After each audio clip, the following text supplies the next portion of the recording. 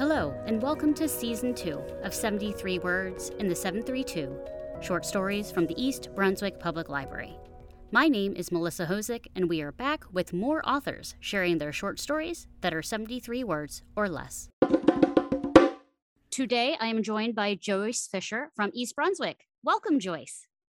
Thank you. Thank you very much. When did you start writing? I've just always been told I could write, but I rarely do it. I write sometimes if I'm angry about something political or if I'm excited about something good. I write spontaneously. And when I was in college and taking classes and I had to do a paper, there was very little difference between my first draft and the finished product. Just cleaned it up a little bit because that's the only way I can write, actually. I am very jealous of that. Can you tell me more about what inspired you to write your short story submission? I guess I've been doing a lot more writing recently. I've been writing little things, little notes, anecdotes and things.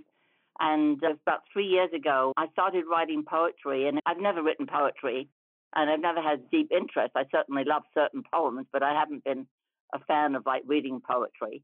And I don't know what happened, but they just started popping out of my head, and they come out in rhyme, almost finished. So I wake up in the middle of the night and struggle sometimes to find some paper. Now I keep a book by my side because I never know when they're going to come out.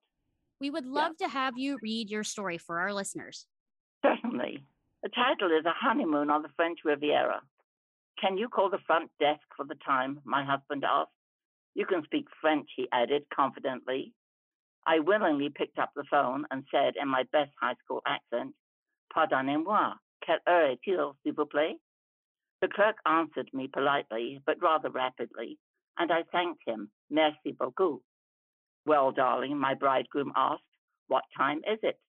I answered in exasperation, who can understand French? Joyce, thank you for stopping by and sharing your story. Thank you for listening. Bye.